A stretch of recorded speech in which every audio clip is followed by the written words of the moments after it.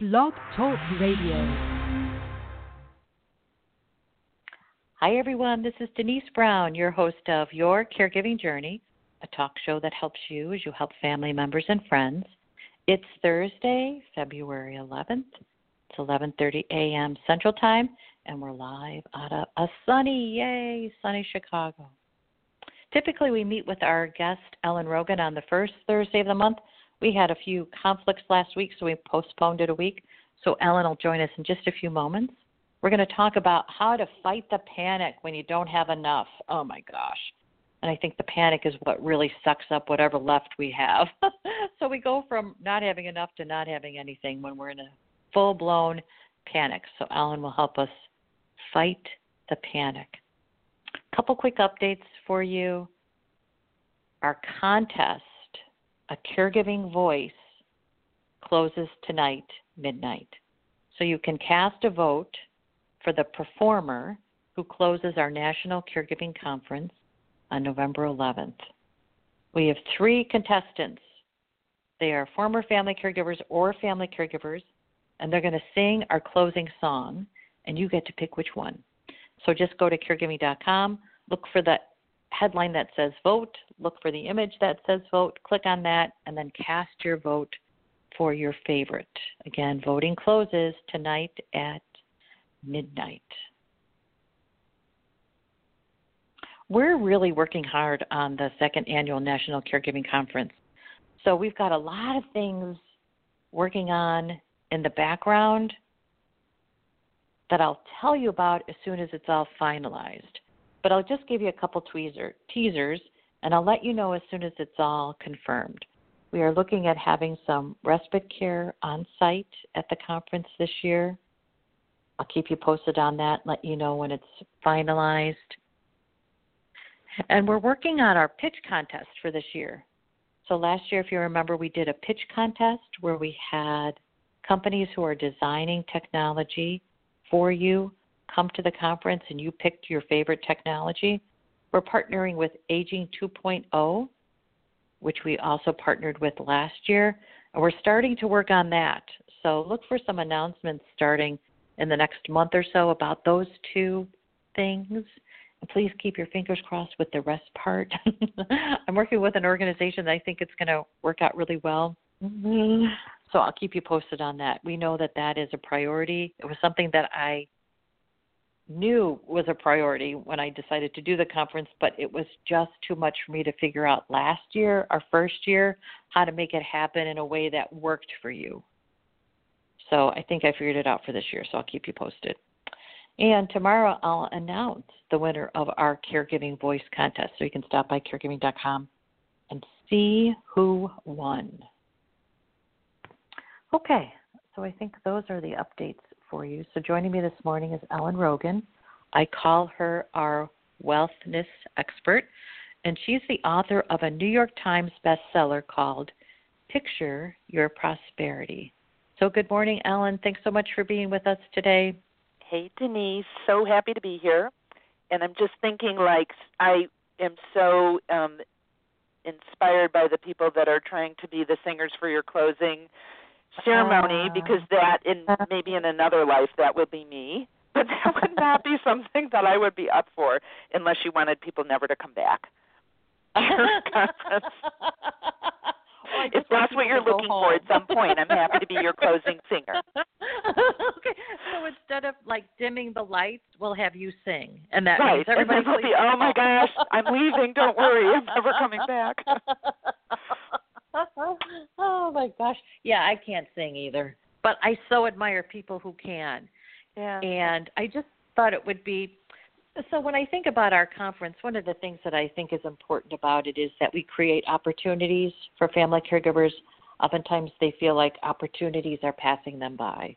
The caregiving responsibility is so intense and so, I want to say never ending, but it's constant. I guess that would be a better way to say it. And so you feel like you have to put other things on hold. And so I hope the conference is a way for people to feel like, take it off hold.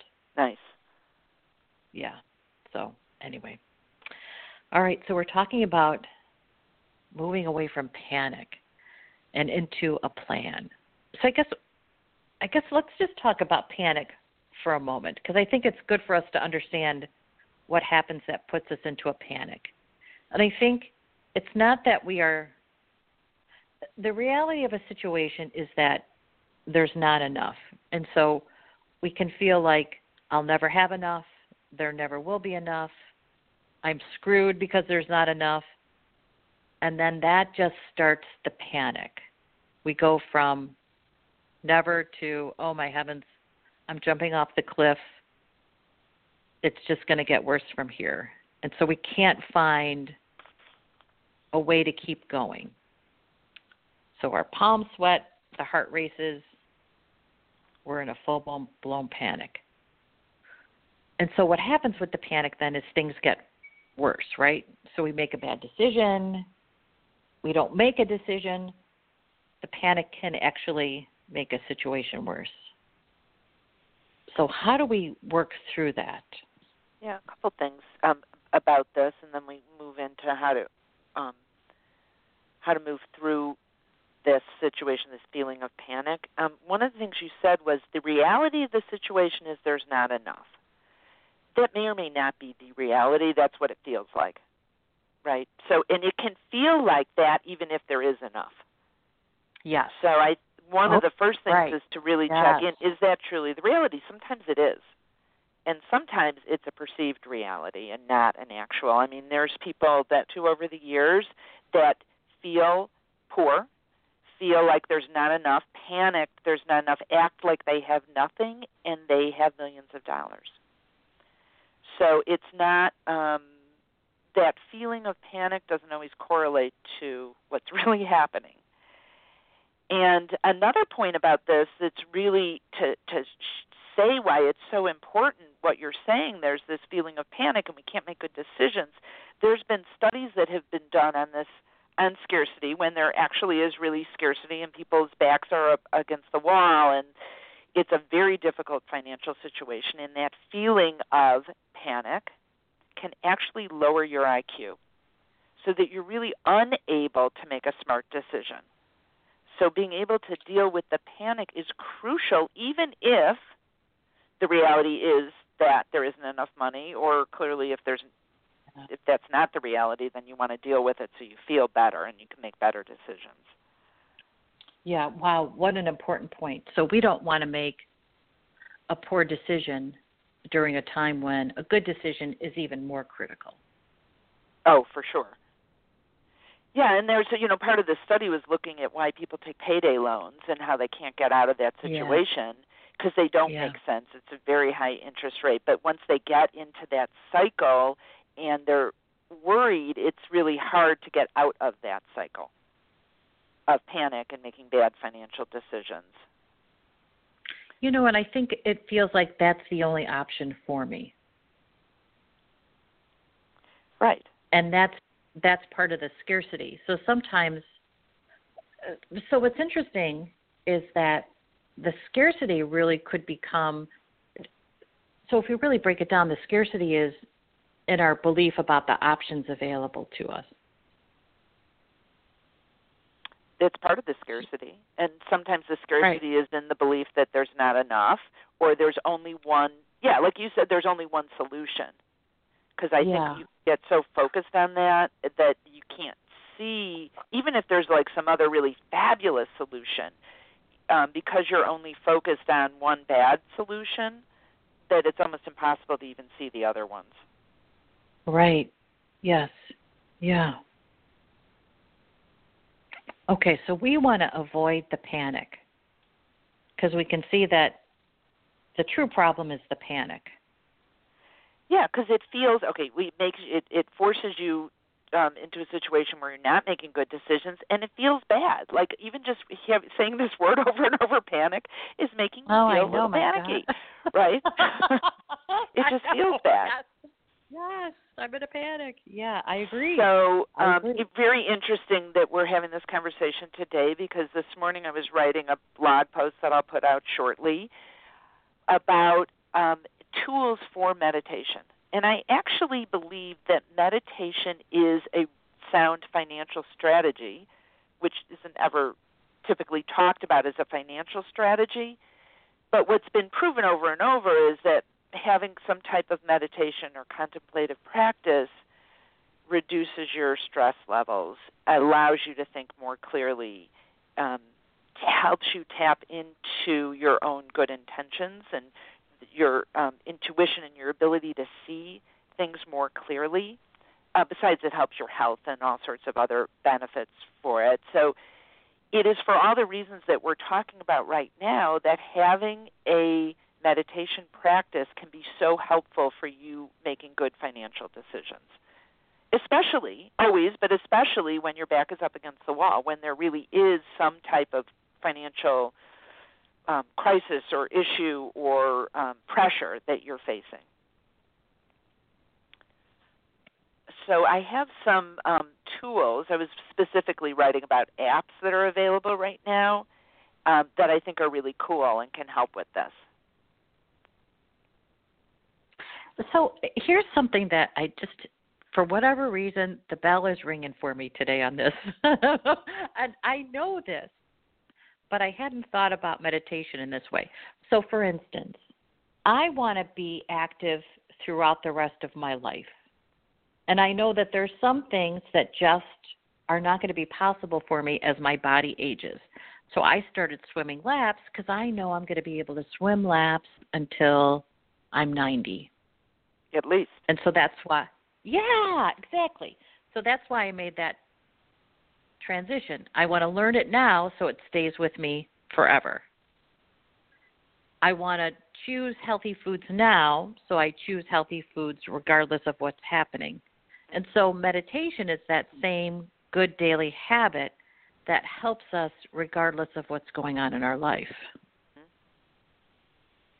For sure.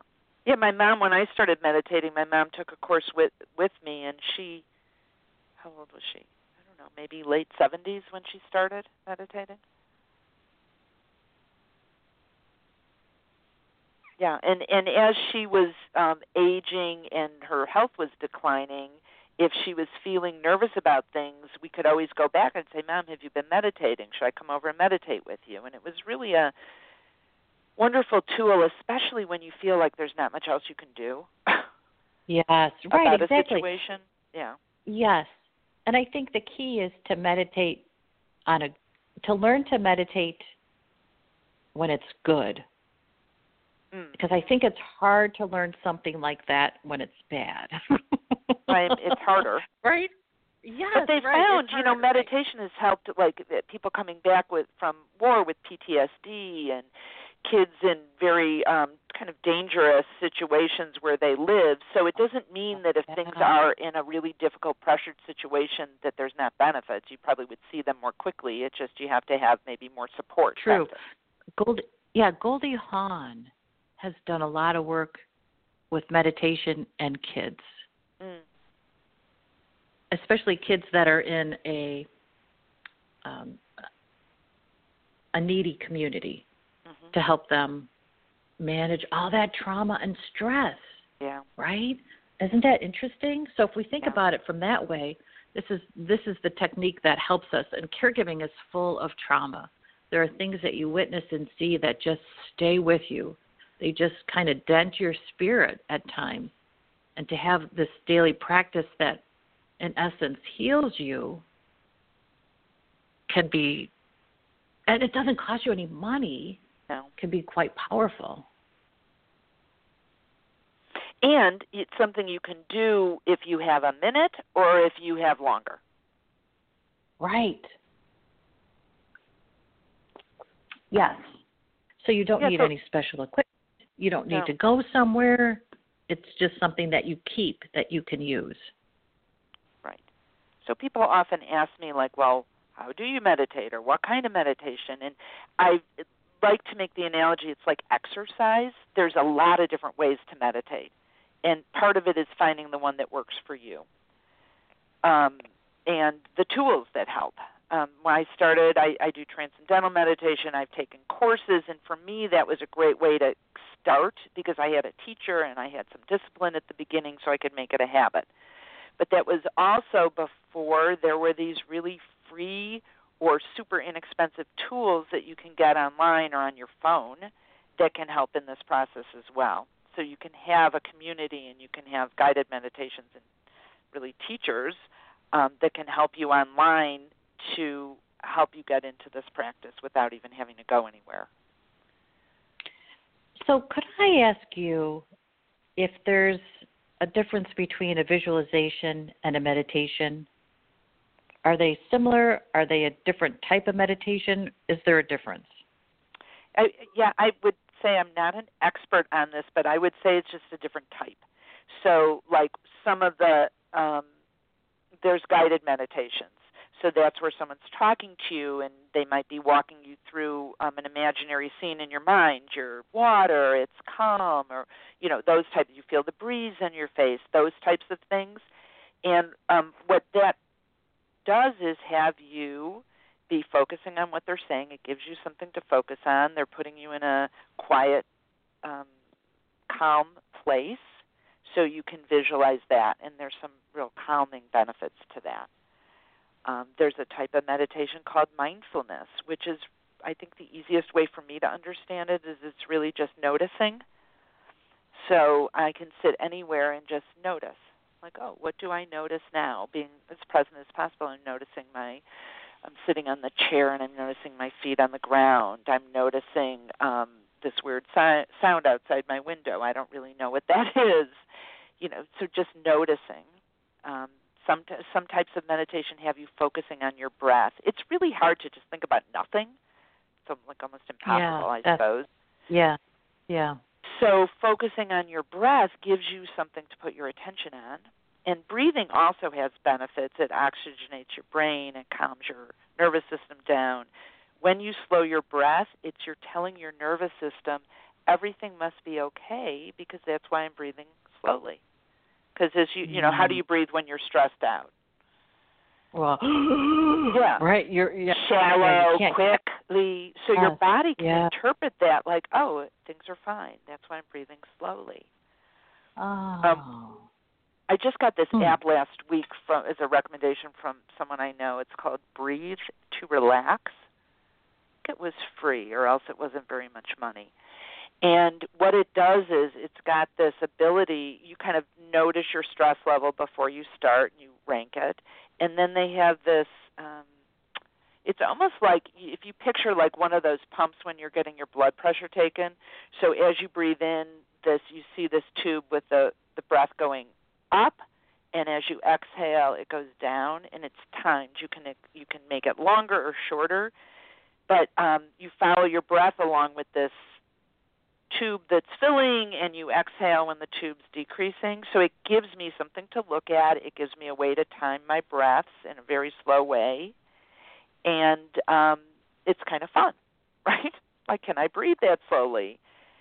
And so there's all sorts of cool ways that you can start this practice and give you whatever kind of tools you need.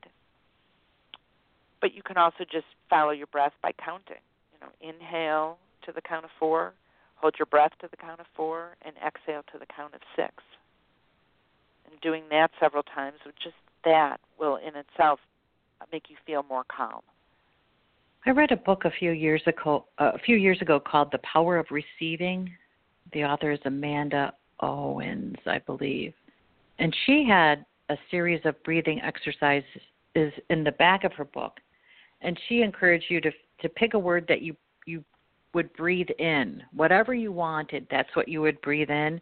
And what you didn't want, you would breathe out. And I've used that for different meditations or visualizations I've created for my webinars, and I have found that to be so helpful. So if I breathe in relaxation, I breathe out stress.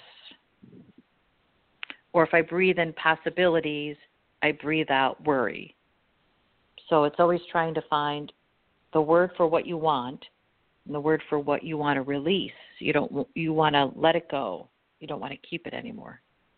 You know what you could add to that, which is interesting, because just doing that, I feel calmer. So you've done the breath, which is a physical thing. You've said the word, which is kind of auditory. You could even picture in, like, I'm breathing in relaxation and picture white light coming in, and I'm breathing out stress and picture yourself blowing out like black smoke. Yeah. Right, really getting it out there. Right. So then you've got three. You've got the physical thing, you've got the hearing of the word, and then you've got the visualization of the white light and the black smoke coming out. Yeah, and I just think these are so powerful to take you out of that moment of panic. Yeah, and the more you do it, like I unconsciously now, when I'm starting to feel stressed, I feel it in my solar plexus and my belly. When I feel that, I start to take really deep breaths. And I don't even think about it anymore, but it's from all these years of realizing how important that is to me. And I will say when I'm in periods of higher stress, or if there's like a problem in the office, and usually a problem I can't see my way out of, that I don't like the solution, that's the obvious solution, I up my meditation. And invariably I found solutions that were not obvious at first, and things get settled where it feels good for everyone involved. So, I believe we have the right answers, we just can't always hear them. Right, because the panic is what stops the answer. Yeah, and I think what tends to happen, Denise, is when people are feeling stressed, they turn to things that numb that stress, like social media or food or the news or TV or something, but that doesn't make you feel calm, for me at least, and I think for most people it doesn't make you feel more calm. It just aggravates, just stress in a different way. Yeah, I agree. Food, social media, it could be, a third glass of wine, something that you feel like numbs it, but that doesn't help you cope with it. Right. And I like the idea that we're not trying to minimize what we're feeling. We're dealing with the fact that we're in a stressful situation. We're recognizing the stress. And then we're just looking to, okay, so what can I do about this? Right. So, yeah, what's great about that is we're coping with it. We're not denying it. We're not minimizing it. We're not running from it. And then it's not like you're even, like when I have an issue, it's not like I'm meditating on how do I solve this problem, but what I find is when I get quiet, all of a sudden a thought will come up, or a person I should call, and I just listen to that, like, oh, I haven't thought about that person in a long time. Maybe I need to pick up the phone and call them or send them an email, and just noticing that more, and through experience I find that it gives me the solution I'm looking for. Yeah, or what else is so interesting? You think of that person and they reach out to you first. I know. Well, that happens all the time. And then when it happens with clients, I'm like, darn, why didn't I call them first? I want them to go. I was just thinking about you. And it always happens. Like if someone's on my mind, I'm like, okay, I got to reach out. And if I don't do it, invariably they end up calling me. So, it's fun to notice that, right, when those things happen. Isn't that crazy that does happen, though? Yeah, there's, I think it was Jen Weigel, who I don't know if you're familiar with her. She's a Chicago. Sure, yeah. So Jen talks about in her book keeping a coincidence journal, and that when these things happen, when you notice them, the more you notice them, the more they start to happen. Because you're just realizing that maybe they're not coincidences. Maybe there's something more connected at work, but it's just fun, and it makes you feel, for me, it makes me feel like there's so much at play that I can't even always notice. And I love recording those and noticing how that happens and how cool that is. Why I think that's so important is that it reminds us that we have help. So even if it's not a help that we can explain or feel or call by name, it's there for us. And it is helping us, so why not tap into it? Trust it, I guess, would be another way to say it. And you can ask for it, too. Oh, yeah, ask for it. Ask for it, right. Yeah. Yeah. No, I love that. It's and maybe it's just a message. Like even if you hear the same name of a book from 3 different people. So if like later today someone says, "Oh, have you heard of the book of the Power of Receiving?" I'm like, "Okay, apparently I'm supposed to go get this book." And we know that happens too, or a TV show we should watch or something. It's really honoring that as a little wink that's coming from somewhere else. Yeah, so there are answers all around us. It's just that sometimes we are screaming with our panic so loudly that we can't hear them. Yeah.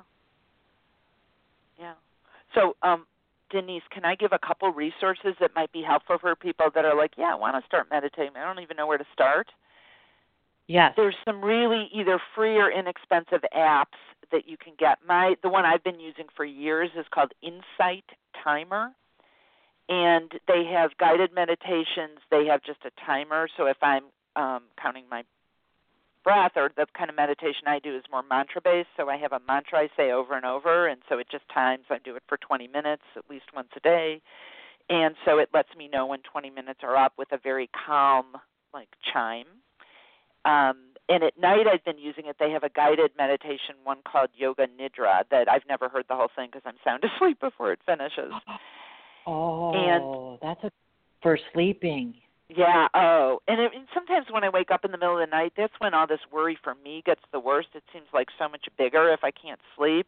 So I'll turn back on the guided meditation to just help me calmly go back to sleep so I'm not spinning for me, and I think other people as well. And that they have a free version. They have one. I think the most expensive version is only $3, so it's not like a big deal to get this. It's right on your phone.